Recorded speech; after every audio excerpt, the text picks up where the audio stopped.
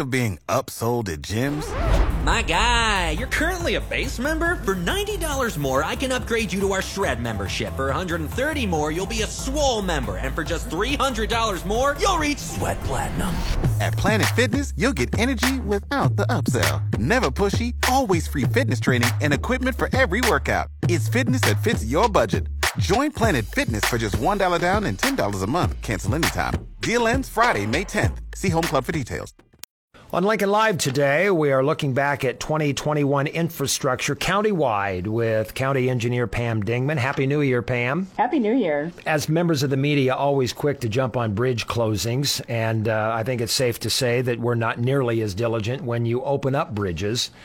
And that's what we're doing today. We're going to make up for some lost time. 2021 did have its accomplishments. Go through some of your projects that became complete in 2021. So 2021 brought to us the largest bridge that we have constructed under my tenure as county engineer, which was Bridge F88 located on North 14th Street.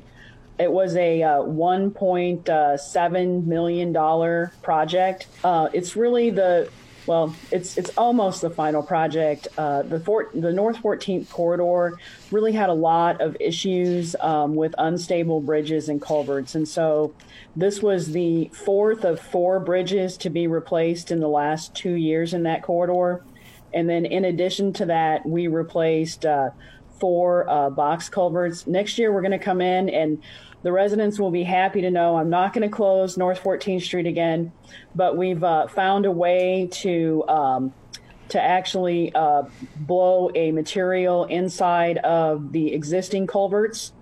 That actually it's a thermodynamic process, and we're going to coat the existing pipes to extend their lives. All right, I'm a farm kid. I know the difference between a box culvert and what a regular corrugated culvert looks like. So let's start with some definition to paint a picture on the radio. A corrugated pipe culvert is your typical tube that goes underneath the road to channel water from one side to the other. Metal tubes.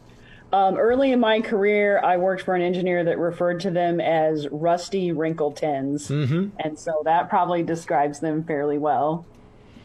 So explain to me, you've got my curiosity about this technology. You're keeping the corrugated culvert under the road, but you're shoring it up. How?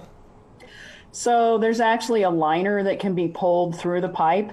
And then there is a fiberglass material that can be pumped into that liner. And there's a light that is pulled through the pipe that then hardens the fiberglass material, and the inside of the pipe becomes smooth and stable again. It's a newer technology. We haven't used it in Lancaster County before. We have, in the past, I'm going to say it wasn't cost effective to use it. But now that metal pipe has gone up about 300% in the last 24 months. So now this is a process that is more cost effective. So we're going to switch to it in order to stabilize the corridor. Had it not been for that product, how would you have refurbished either the culvert itself or the entire bridge? Right. So if it's a metal pipe culvert, there really is no other way other than this method to refurbish them. Mm-hmm. You know, once the bottoms rust out, and that's where we get the sinkholes going in the roads in the county. And so the only other way is to dig that pipe out and replace it, which is it's expensive. It closes roads. We're going to try this next year, and we hope it's successful. And it will probably become something that we'll use more often, especially if we have a paved road, because you can do this process under traffic. And of course, that's huge on our major paved corridors. When we talk about metal pipe culverts in Lancaster County, we actually have 7,000 pipes. So, I mean, that's significant. And that includes driveway pipes and pipes that cross the road. We know from doing, we went out several years ago here, and we had no inspection of all these pipes, and we inspected every one of those pipes. And so obviously that was a long process because you don't inspect 7,000 pipes in a day. And what we really determined with that was, it's not really a surprise, that about a third of our pipe inventory needs replacing. And right now, last year, I think we did probably about 65, somewhere between 65 and 70 pipes. Our pipe inventory is similar to our bridge inventory.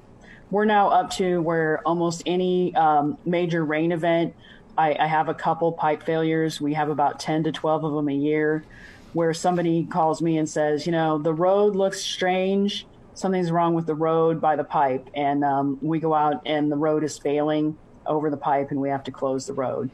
So this didn't, and this is obviously a problem because it's a big concern for the traveling public. It's a bigger concern now that the lead time on these metal pipes, it has been as long as 180 days for us.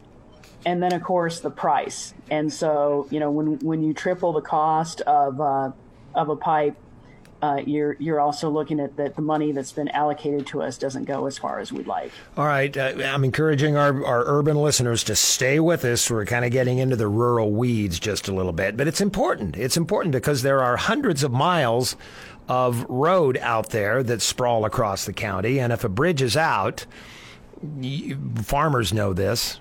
People living in the rural areas know this. You're going 3 miles out of your way to get to the other end of where you need to go. So stay with us. All right, that's pipe culverts. We hear about box culverts. That's a little more involved. You got to tear up a road to put in a box culvert. There's really no other way other than to tear up a road. We have 1,000 box culverts in Lancaster County in our inventory. So again, a significant amount of box culverts. In the last 5 years, we have replaced 25 bridges with box culverts. So what we know with box culverts is that the life of a box culvert is about double the life of a bridge. In general, they're somewhere between half and a third the cost of a bridge. So if a box culvert will fit in the drainage way, and obviously there are size constraints, once the creek span that you're crossing is more than 30 or 40 feet, you really have to have a bridge instead of a box culvert. So, but where we can, we've replaced with box culverts. Another kind of fun fact that's really super nerdy is that the WPA, Work Progress Administration, constructed a ton of box culverts in Lancaster County. So we have all these tiny box culverts, and they were really made because, the goal of Work Progress Administration was to put everybody back to work, not necessarily to be efficient. So box culverts had to be made by hand. And what we're finding in Lancaster County is a lot of our smaller box culverts we can go ahead and replace with pipes. And so that becomes, of course, much cheaper than building a box culvert. What it really goes back to at county engineering is we're trying to figure out on a constant basis, how do we get the biggest bang for those taxpayer dollars? How do we stretch those out absolutely as far as possible? But those WPA culverts were built back in the 30s. They've lived long beyond their lifetime.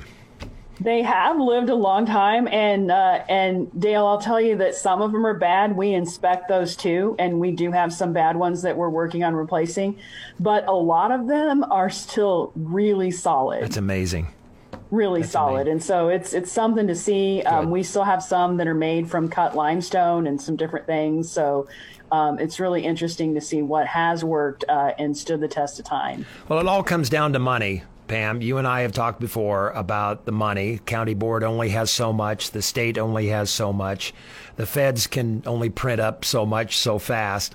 And with COVID, you brought up a good point that the cost of things is doubling and tripling if you can even get it at all. So take me into the world, your world of engineering as you have to deal with money matters. So the challenging thing has been with the money is that we're really seeing all things go up. We're seeing dramatic increases on parts for our trucks and our heavy equipment. We're seeing longer lead times. An example would be, if we needed a motor grader part 2 to 5 years ago, we called up the vendor, we called up Caterpillar or John Deere, and they next day us that part, and we were able to get that machine fixed in most cases and back on the road. Now we're finding that, hey, the part is probably going to take more like 5 or 6 weeks.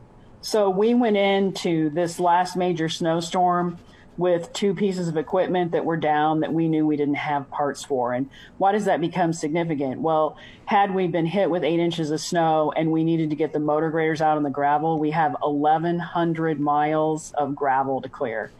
And we're doing that with 22 to 23 motor graders on any given day. So once you're down 10% of your fleet, we're looking at this. It's going to take us longer to clear the county, and that continues to be a concern of mine. In addition, there's been limitations on rock. Rock and gravel have still been very difficult for us to get. There's been paint shortages because the pigment plant in Texas froze with that bad storm last year, and the system just hasn't caught up. We actually have our 2 new motor graders that we ordered clear back in June that we don't have delivery on yet. They're of course they're made in Brazil, and they're like on their way to us, but they're somewhere in transit. And so I just really never would have envisioned some of the issues with the supply chain that we're having. And we never really know where the next thing is going to come. We just know that we need to be prepared for whatever the new world is. We have just a few minutes to talk about that new world. What do you expect to accomplish in 2022? So in 2022, I am hoping to be able to construct another major bridge up on Agnew Road. And of course, this is going to be an even bigger bridge than last year.